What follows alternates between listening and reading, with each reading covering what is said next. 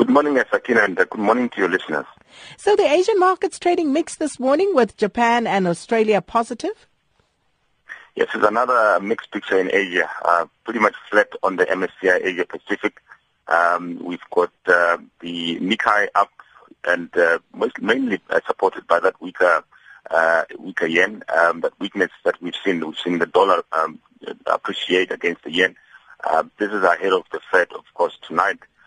The much anticipated Fed meeting, the announcement will come through today, and I think all eyes will be on Janet Yellen and her team to see exactly what the decision is there. Widely expected that they will leave interest rates unchanged. However, it will be more the details on what they will do on the actual balance sheet. The weakness that we've seen on the yen is helping that those Japanese exporters. But we've also had some positive news out of Japan. We had the results from Mitsubishi. That's also helping the sector, the auto sector. Mitsubishi coming through, it was up 7% on the back of better than expected first quarter profits. So that's also helping that particular market.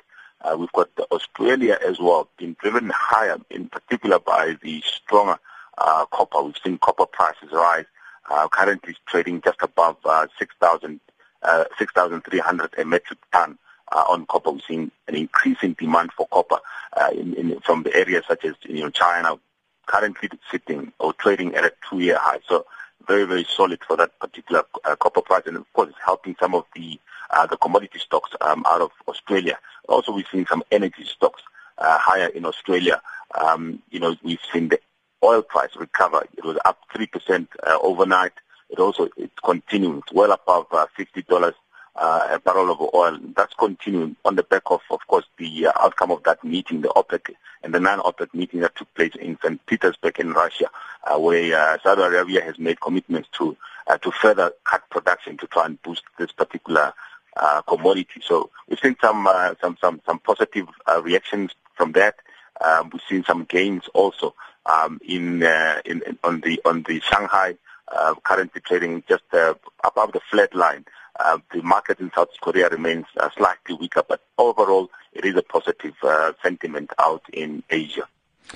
Maudi, Kumba, they gave their investors a very pleasant surprise at their interim results revelation on Tuesday by reinstating the dividend.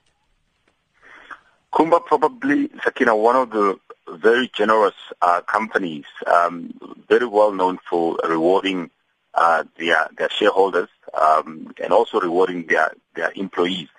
If you recall previously, and especially when you want to see this type of a move by companies, especially when they're doing well. When times are good, they need to reward their investors, and of course, they reward their shareholders. So Kumba has been one of those companies that have been very generous in terms of the payouts, whether it's payouts on dividends or payouts in terms of bonuses. We remember back in 2011, around 6,200 of its employees, they got well over 500,000 payouts. That's because the company was doing very well, of course. And that's what you need, because most of these companies, they cry foul, they cry at the fact that they're not doing well when times are tough. But when times are good, they don't remember to reward their employees or their investors. So it's a good move by Kumba, reporting a 53% increase in headline earnings per share to 14.42 per share for the 6 months. So if they continue with this type of performance, and which it looks like they will, because you've got iron ore prices that have recovered well from their lows. This is on improving demand from China. So they're sitting on a good balance sheet. They've got billions and billions of cash, and hence they decided to declare a dividend of around 15.97 for the 6 months. And of course, if they declare the same for the second half, that would mean their dividend will sit around 30 rand. So that's very good.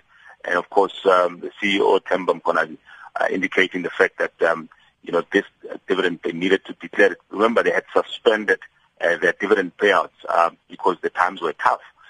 So now they're coming back and unsuspending the dividend, of course, coming up with a very generous payouts to their investors. Currently, we know that they're locked in discussions with the unions. So we'll be watching how they reward their employees as well. The discussions between the wage negotiations are ongoing with the union representatives. So it'll be quite an interesting one to see how well they reward the employees as well, because they've already rewarded the investors. So a very good positive one from Kumba, and one to be commended, particularly in these difficult times. Maudi, let's leave it there for today. Thank you so much. Maudi Lentsoane is CEO of Lehumo Investments. What's happened to the life insurance policies you bought over the years? The ones to provide for your family when you're gone? The ones to